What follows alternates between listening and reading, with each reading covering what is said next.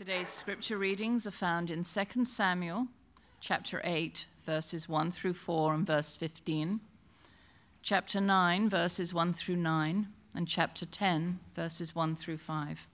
Take a moment to turn to the first text in your Bible to follow along. I will announce chapter and verse as we go. The reading will also be on the screen behind me. After this, David defeated the Philistines and subdued them. And David took Metheg-Ammah, one out of the hand of the Philistines. And he defeated Moab, and he measured them with a line, making them lie down on the ground. 2 lines he measured to be put to death, and 1 full line to be spared. And the Moabites became servants to David and brought tribute. David also defeated Hadadezer, the son of Rehob, king of Zobah, as he went to restore his power at the river Euphrates.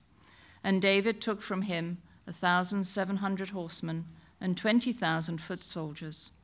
And David hamstrung all the chariot horses, but left enough for 100 chariots. Verse 15. So David reigned over all Israel, and David administered justice and equity to all his people. Chapter 9, verses 1 through 9. And David said, "Is there still anyone left in the house of Saul, that I may show him kindness for Jonathan's sake?" Now there was a servant in the house of Saul whose name was Ziba, and they called him to David. And the king said to him, "Are you Ziba?" And he said, "I am your servant." And the king said, "Is there not still someone in the house of Saul, that I may show the kindness of God to him?" Ziba said to the king, "There is still a son of Jonathan. He is crippled in his feet." The king said to him, "Where is he?" And Ziba said to the king, "He is in the house of Machir, the son of Ammiel, at Lo-debar." Then King David sent and brought him from the house of Machir, the son of Ammiel, at Lo-debar. And Mephibosheth, the son of Jonathan, son of Saul, came to David and fell on his face and paid homage. And David said, "Mephibosheth," and he answered, "Behold, I am your servant." And David said to him, "Do not fear, for I will show your kindness for the sake of your father Jonathan. And I will restore to you all the land of Saul your father, and you shall eat at my table always." And he paid homage and said, "What is your servant, that you should show regard for a dead dog such as I?" Then the king called Ziba, Saul's servant, and said to him, "All that belonged to Saul and to all his house I have given to your master's grandson." Chapter 10, verses 1 through 5.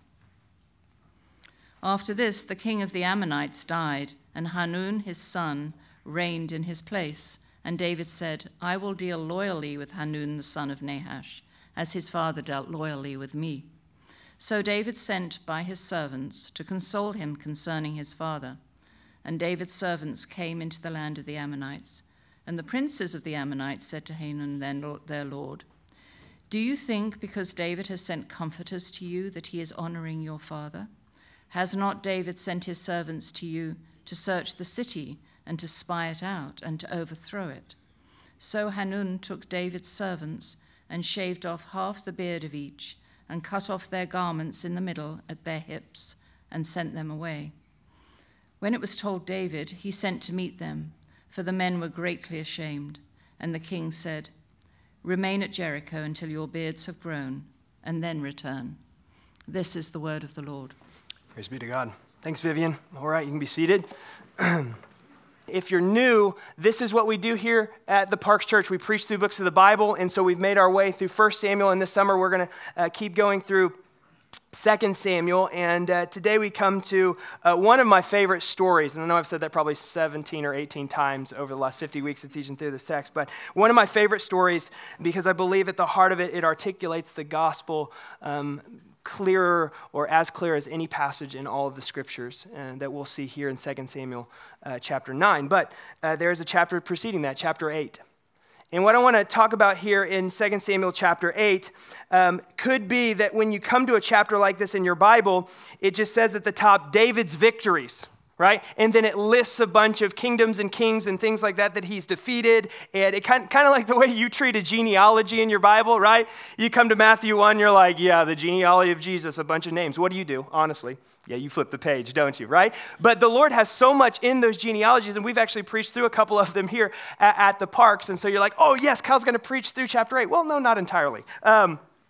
Go read it. But what I want to pull out is something that David does in the middle of all his victories, and it's in verse 4. It's in verse 4, and it's going through all of David's victories, essentially showing how the Lord has been with him, and there's a repeated phrase in chapter 8, and the repeated phrase is this: and the Lord gave victory wherever David went. Must be nice, right? Wherever David went, the Lord gave victory. And so David was going to attest that it was the Lord who was doing the victory. And you say, how is David going to do that? Well, here's a very practical way in verse 4. Look at this very strange text. And David hamstrung all the chariot horses, but left enough for 100 chariots.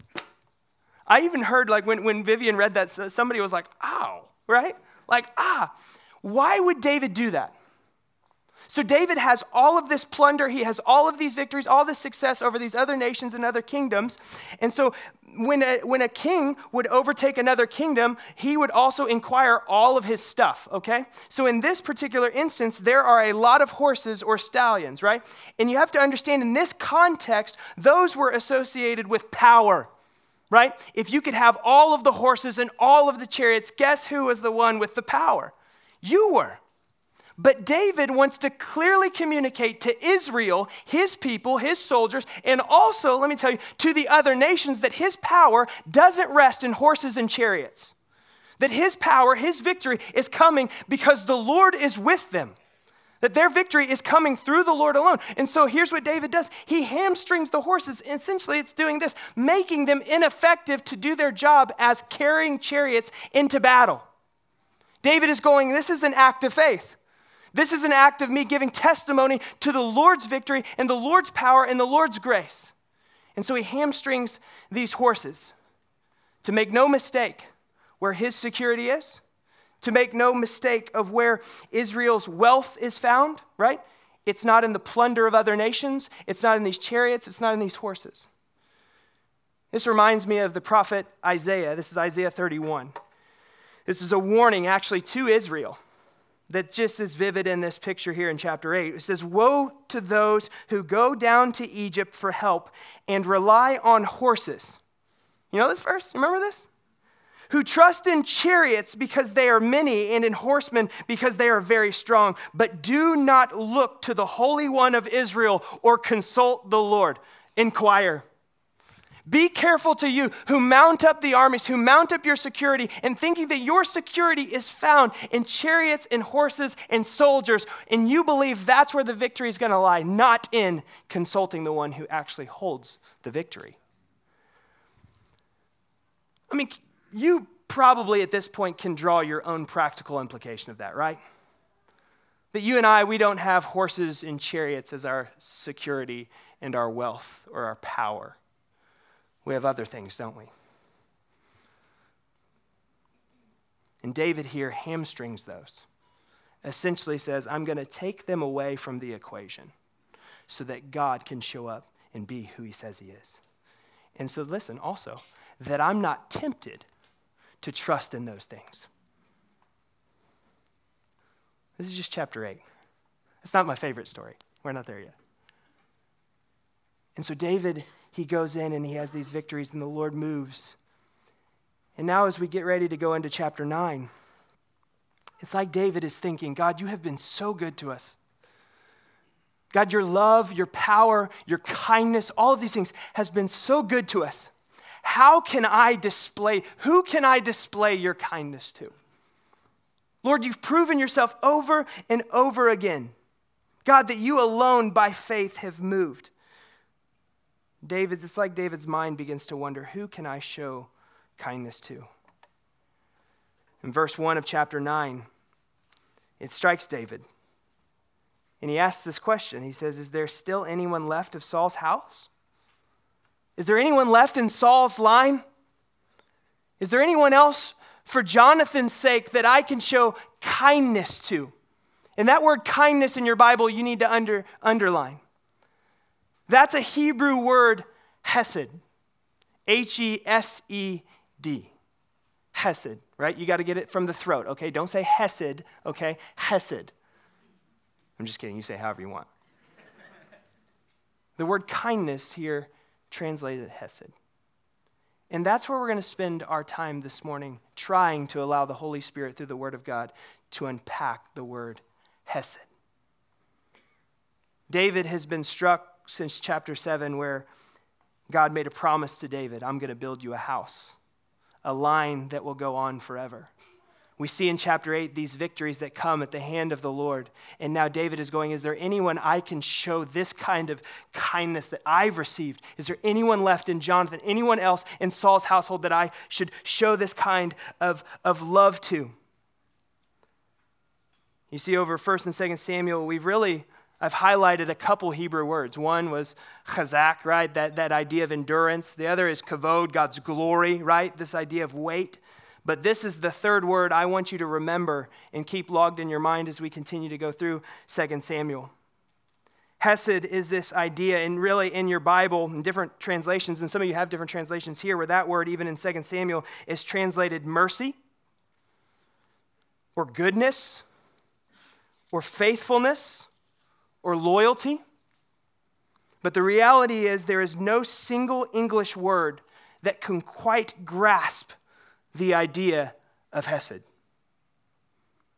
Other places in your Bible, it'll look like two words paired together, two English words. Steadfast love, or loyal love, or how about this one? Loving kindness. The most often one used in the Psalms that David writes and other psalmists write is this idea of steadfast love. You know Psalm 136 that says, over 26 verses that the steadfast love of the Lord endures forever? Read that this week. That's hesed. That's God's steadfast love. And I love what one author, Chad Bird, in Unveiling Mercy, his book, he says this. He says, attempting to squeeze a huge word like hesed into one tiny English word is like trying to catch a waterfall in a cup. Listen, I even felt like that during worship this morning, right? It's like we're trying to do all this, just like it's just this waterfall that God wants of his presence, and I'm here with a thimble trying to catch it, right? And the Lord's like, no, don't try to catch it. Just enjoy my presence. And so even with hesed, even with the word hesed, listen, I think the Lord wants to go, listen, I want to expand the horizon of your mind and your heart in such a way that you actually understand me for who I am. And that's this, that you can't fathom the depths of it. And so I love, it's like trying to catch a waterfall in a cup. And I'll tell you, as a communicator, as a teacher, one of the hardest things for me to teach on is God's love. And there's probably a lot of reasons for that. But one of the reasons is this, is that I always feel inadequate when I finish. I'm like, God, I'm thankful your Spirit is the one who enlivens these words because I sure failed with words. That's how massive of a word when David said, is there a kindness I can show? Let's not be mistaken what David is talking about. He's talking about this God kindness, God love, God loyalty, God mercy. And so I didn't finish my quote. I got going. He says this. He says, the kind of love, this is hesed, the kind of love that chases us to the ends of the earth, picks us up, places us up top his divine shoulders, and dances all the way home. There really is only one word that encompasses the totality of what hesed is: Christ himself. He is the hesed of the Father made flesh. And so while the definition of hesed might be hard to nail down, there might not be one English word or two or three or 1,000 that could encompass hesed. The scriptures and the author of 2 Samuel doesn't give us a definition, if you notice, of hesed. What does it give us? A story of hesed. A story. And I think that the author understands, inspired by the Holy Spirit, that that's how we'll actually learn what hesed is through a story. Not through going, this is what it is. Here's the definition. Here's the terms. Here's the branches of the word. No. He'll go, let me show you what it looks like. Let me, if you want to grasp Hesed, I'm going to show you how it's actually expressed. And this makes a lot of sense too, right? Think about Jesus, the best teacher that ever lived. How did he teach? Story in parable. Let me tell you how this plays itself out. And so in 2 Samuel chapter 9, we're going to see Hesed played out. One of my favorite stories in all of these books. And so let's dig into the story and see if we can begin to wrap our minds and our hearts and our lives around God's Hesed. So David asks, is there anyone who I can show this kindness to? And someone comes to David, look at it in verse 2, and they say, actually, there is. There is someone, David, that you can show this love to. And the king said, look at it here in verse 2. There is a son of Jonathan. He is crippled in his feet. Now there is a son of Jonathan. Notice, at this point, he doesn't say his name. There's a son of Jonathan, so it qualifies David from the line of Saul. Okay, this makes sense. He's crippled in his feet. Okay, so let's get a little context just in case you missed when I preached about Jonathan and David's relationship, which I preached on February 23rd. So that was a long time ago, right? Jonathan and David had made this covenant together. They were best friends, but it was deeper than that. And David said to this, if I am still alive, show me the steadfast love of the Lord that I may not die. And Jonathan says this, do not cut off your steadfast love from my house forever when the Lord cuts off every one of the enemies of David from the face of the earth. So Jonathan says to David, listen, I know that you are going to be the king. I know you're the one that the line is going to run through. David, remember me, remember my household, and don't cut off my household. And David says, I won't. And you remember this beautiful scene here where Jonathan gives him his armor, he gives him his sword, he gives him his shield as this act of going, listen, you're the one God has called. You're the one that God is leading. And David makes this promise with Jonathan. Now David is remembering that promise, and someone comes and goes, actually, there's a son of Jonathan, but he's crippled. Well, this isn't the first time that we see Mephibosheth come in 2 Samuel, is it? It's like the author is giving us a little bit of breadcrumbs. In 2 Samuel chapter 4, verse 4, you actually see when Saul is dying, right, you see this scramble, and it says that one of the nurses or the help or the servants of Saul's household is carrying Mephibosheth, running for their lives, and what happens? They trip or they drop Mephibosheth, and it says at age 5, Mephibosheth becomes crippled in his legs because of that, because of them trying to flee. But it doesn't say any more after that until here. It's like these little breadcrumbs that the author is giving us to go, hey, that's going to come back. Pay attention here. It's going to come back. And so we have Mephibosheth brought up there. But I always wondered here, why does this servant tell David, why doesn't he just stop at, hey, yeah, there is one more. It's Jonathan's son. Like that should be qualifier enough for David to go, that's who I'm going to show the kindness to. That's who I want to display this kindness to. I had no idea. But he adds another qualifier. He gives another description of him, doesn't he? He says he's crippled. Why? Well, again, 2 Samuel chapter 5, do you remember when David is taking Jerusalem? And the Ammonites have Jerusalem. And the Ammonites, what do? They mock David with the lame and the blind, it says in your text. And David, I don't know if it's in anger, it's with the wrong heart for sure, looks, and he says, and some of you said, hey, Kyle, I noticed you skipped that verse when you taught through 2 Samuel 5. I'm not skipping it. You were just impatient, okay? I'm getting to it now, all right? He says, the lame and the blind will not be in my kingdom. Woo! Right?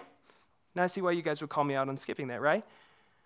But you have to see that the author was putting that in there, again, as breadcrumbs to get us to this place where David's servant will look at him and go, hey, there is a son of Jonathan, but you need to know, he's lame, he's crippled. And David, I recall what you said about that, them not being part of your kingdom. So now the question is, David, what are you going to do? Are you still going to show the loving kindness of God to those you said would never be in your kingdom?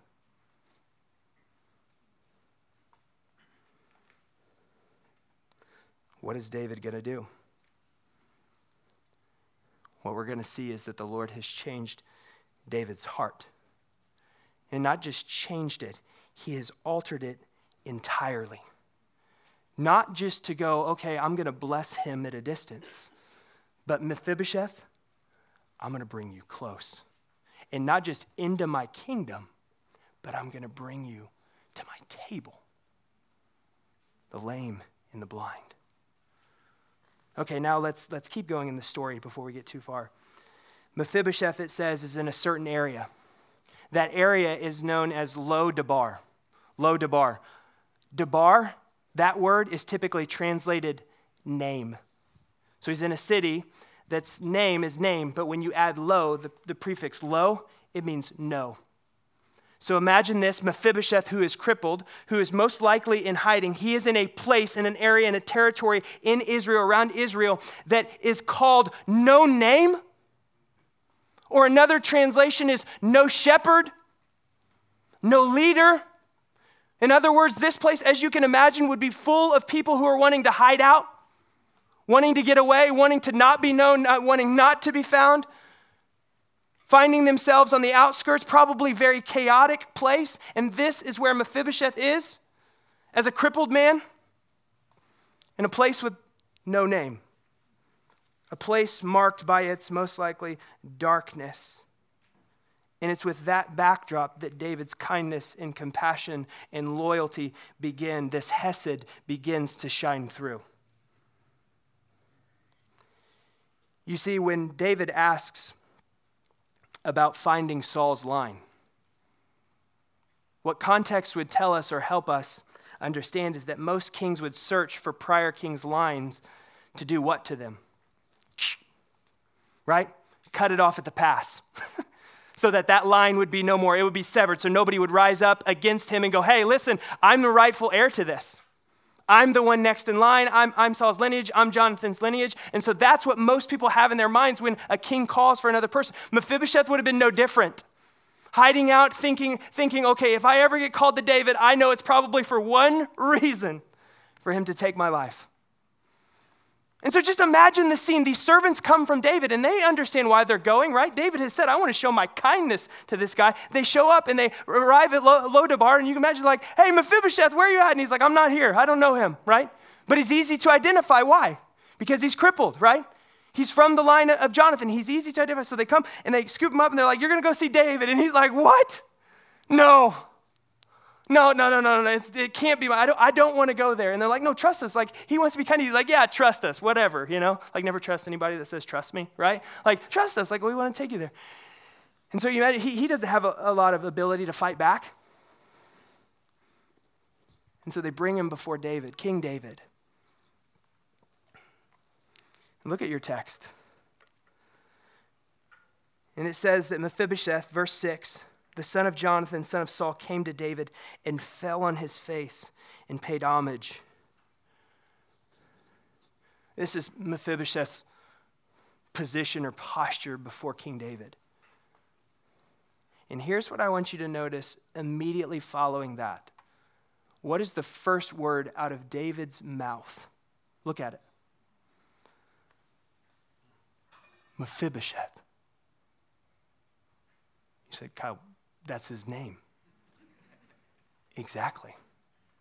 The first thing out of David's mouth is not son of Jonathan. It's not grandson of Saul. It's his name. It's like David in this moment is giving Mephibosheth dignity. He's going, you have a name. Maybe for all those years that you were in Lo Debar, however long that was, it was years, guys, where you were in a place that was known as no name. Let me tell you, you're in the palace of the king, before the king, who you think is going to execute you because of the line you come from. And here's what I want you to know. You have a name, Mephibosheth. You have dignity. You maybe see you're handicapped. You maybe see that you're crippled. But what I want you to know, that in this king's household, you have a name, Mephibosheth. I can't imagine what his ears must have heard when he heard his name roll off of the king's lips. And then the king says this, as if Mephibosheth didn't know what might follow. He says, don't be afraid. What a relief. Can you imagine that release from Mephibosheth in that moment? He says, do not fear. This is verse 7. For I will show you kindness, hesed, for the sake of your father Jonathan, and I will restore to you all the land of Saul your father, and you shall eat at my table. When? Always. Forever. And so imagine this crippled Mephibosheth there who was once fearing his life. The king has just called him by name. The king has just said, do not be afraid. And here I have even better news for you. I'm not just going to give you a future. I'm also going to restore what was. This is why I think this is such a clear picture of the gospel. Here Mephibosheth is brought before the king.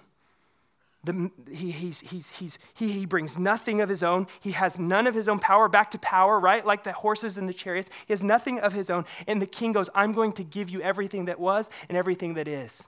All that's mine is yours. You will always have a place. Not just in my kingdom, but at my table. You see, this is life-changing mercy and kindness to Mephibosheth. You want to know what Mephibosheth feels about himself? Verse 8. He says, and he paid homage again and says, what is your servant, right? Servant. David just goes, no, you're at my table. And he goes, that you should show regard for a dead dog such as I. You want to know how Mephibosheth viewed himself? There it is. I'm nothing better than a dead dog. Who am I for you to show mercy and kindness and love and grace and loyalty at that level to me?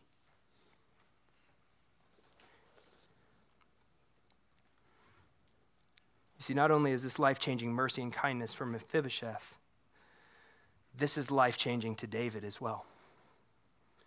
You see, David in this moment is opening himself up to be vulnerable for not only his line, but his kingdom, being willing to set aside his own image. And I think that's what was driving 2 Samuel chapter 5 with the comment that flew out of his mouth about the lame and blind not being in his kingdom. David was going, our kingdom's going to have an image, and it's going to be strong and powerful and beautiful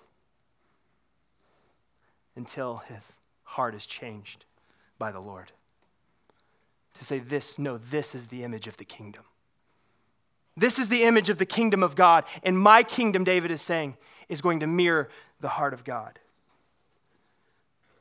He's setting aside his own agendas to welcome Mephibosheth to his table. And so David welcomes Mephibosheth to sit down and have a meal with him every day. Why is it that love, biblically speaking, is so often expressed over a meal and food? Have you noticed that? We even taught a series here around that idea. That so many times in the scriptures, love expressed looks like us pulling out a chair at our table. At those intimate moments, right? Think about where the Bible talks about show hospitality. That hospitality is this ethic in the Christian life. That this idea of sharing a meal, that there's something that connects us deeply to that point, to our hearts, to one another. And so hear me, it's not enough for us just to offer kindness at a distance.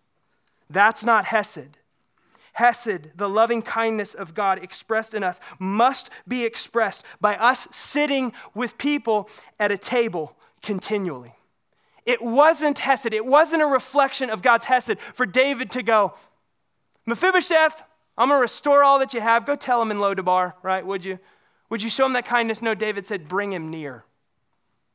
Bring him so near that I want him at my table. And the chapter 9 says, how often at his table? Always, always, always. 3 times it says always. Listen, church, we can talk about Christian love and justice and compassion and mercy and love for your neighbor all you want, all we want. But if my faith doesn't put you at a table or in relationship with someone or people who don't press your prejudice, your comfort, your definitions, I'm not sure you're participating in Christian community or mission or love the way the scriptures would tell us. One commentator, he says this. He said, Hesed implies loving our neighbor not merely in terms of warm emotional feelings, but in acts of love and service that we owe to the other person. Get this, simply because he or she is part of the covenant community. It's Hesed.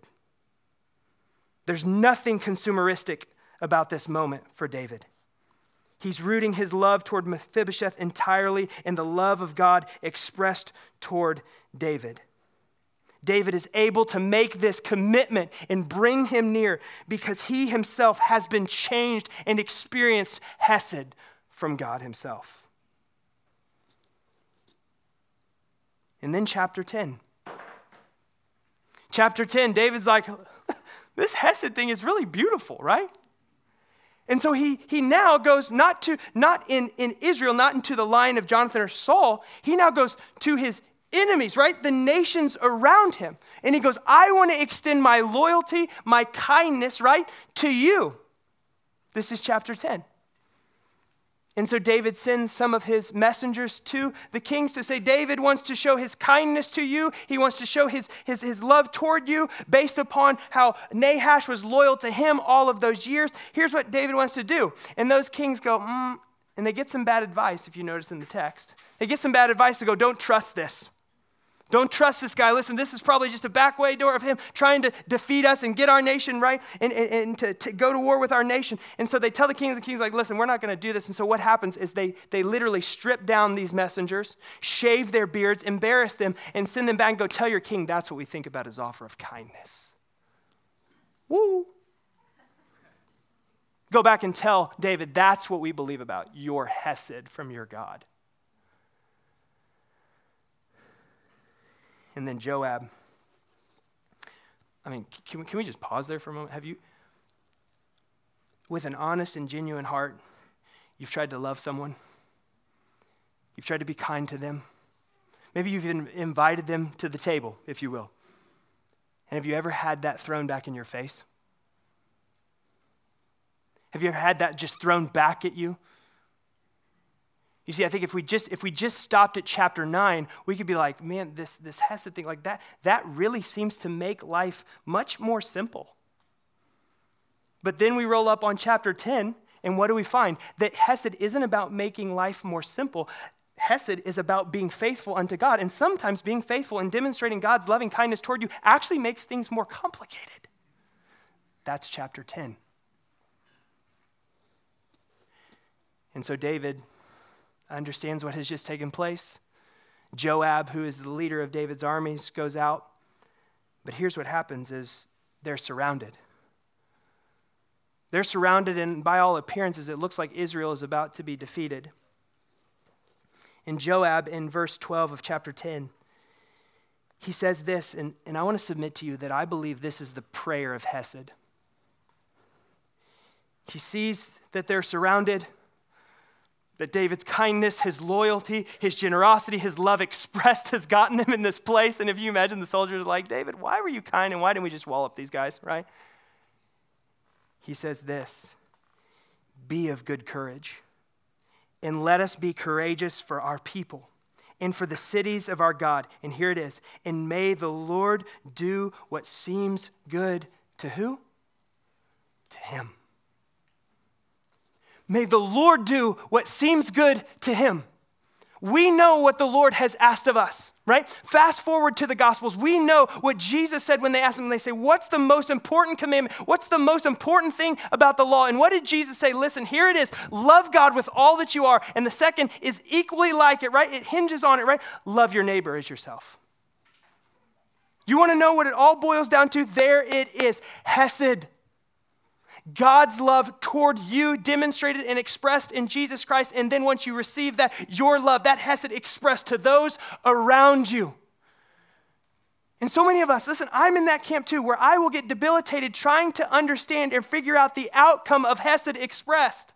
Listen, the outcome is up to the Lord. Listen, what is responsible to you is to express the love that you have received in Christ Jesus. The generous compassion, kindness, mercy, may it flow from you. And whether it's received or rejected, the prayer of Joab here, God, do what seems good to you. God, do what seems right to you. And that's really a prayer of faith, right? Going, God, you are good and do good, even if the outcome looks different than what I thought. Kindness received, Mephibosheth. Kindness rejected, these nations. So we're going to take communion here.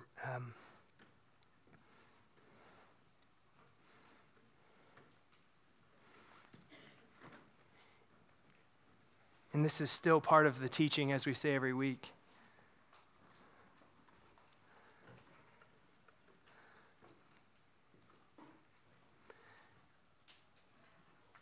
And so if you don't have the elements of communion, you can lift up your hands. Our hosts will help you get those. You lift up a hand. We have some here. So Kayla, over here.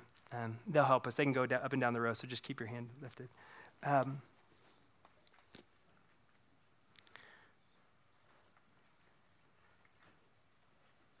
In talking about communion, we often use this picture of what? We come to the table of communion, right? That's very purposeful.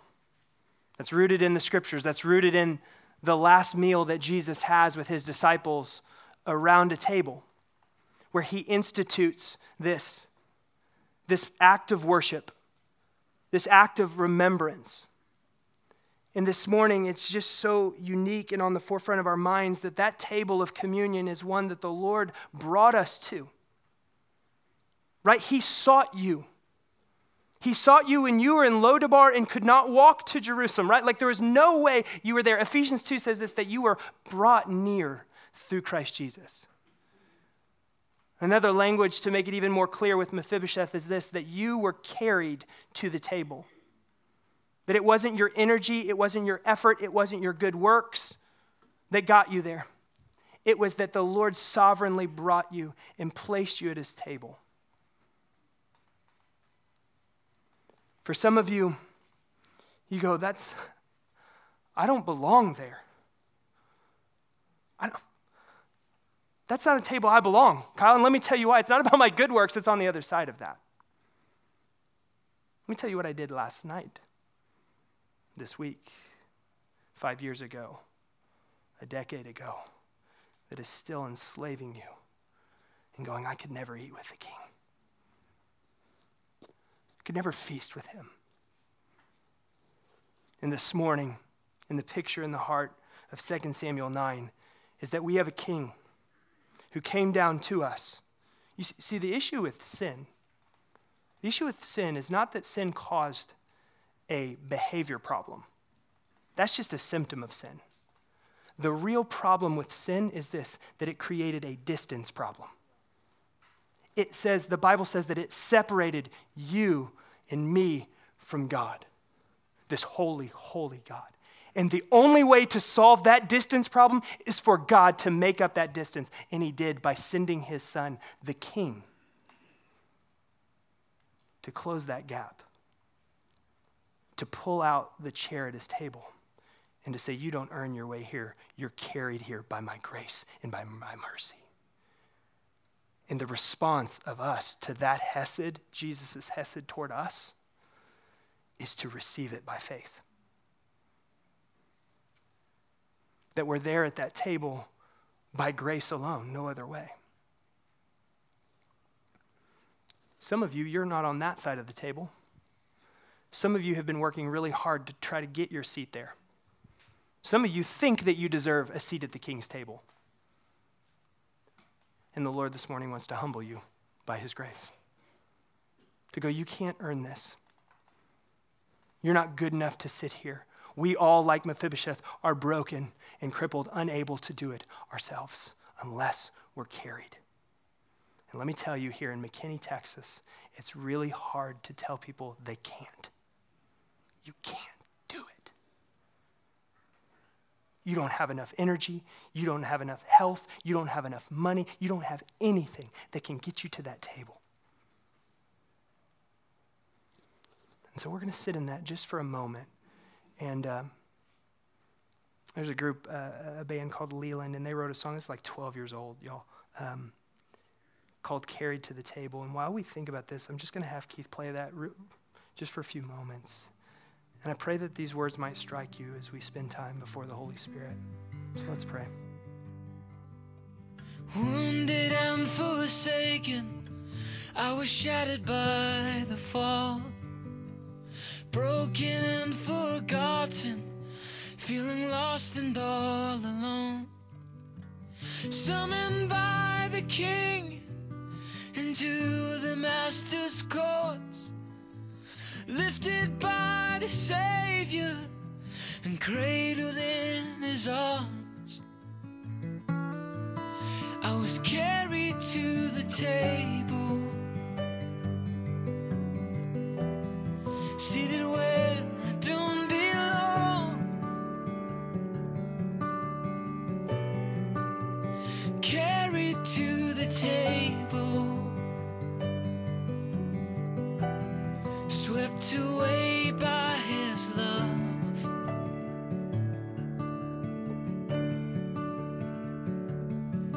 And I don't see my brokenness anymore when I'm seated at the table of the Lord. I'm carried to the table, the table of the Lord.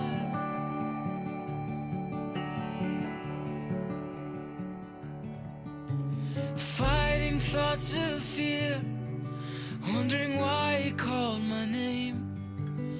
Am I good enough to share this cup? This world has left me lame. Even in my weakness, the Savior called my name.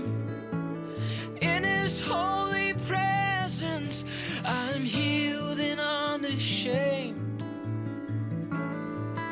As I'm carried to the table, seated where I don't belong,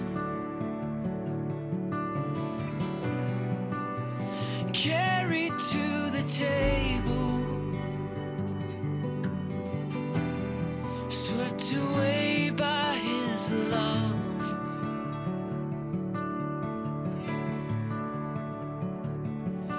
And I don't see my brokenness anymore when I'm seated at the table of the Lord. I'm carried to the table, the table of the Lord.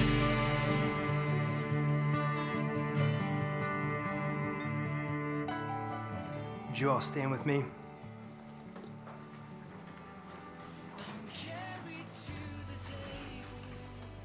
You've been seated at the table. And so we come to the table of communion this morning.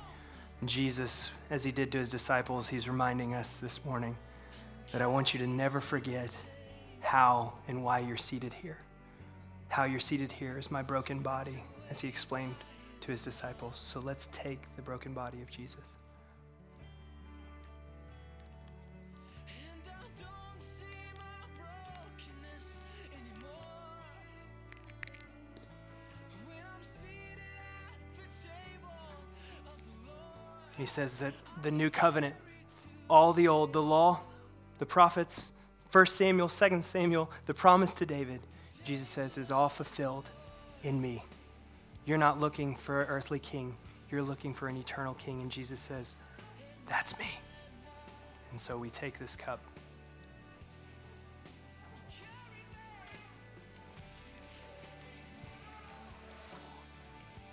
In church, the only fitting response after communion and coming to the table is what? Worship. Let's worship right now our Father in prayer. Father, we love you. God, I pray that this experience with your Holy Spirit today through your word would leave us marked and changed for your glory. God, that Hesed would have its full effect on our lives, that your demonstrated love to us in Christ Jesus would compel us into the watching world for your glory. So may we live in Christ Jesus by faith this week for your glory, whatever that looks like. In Jesus' name we pray. Amen.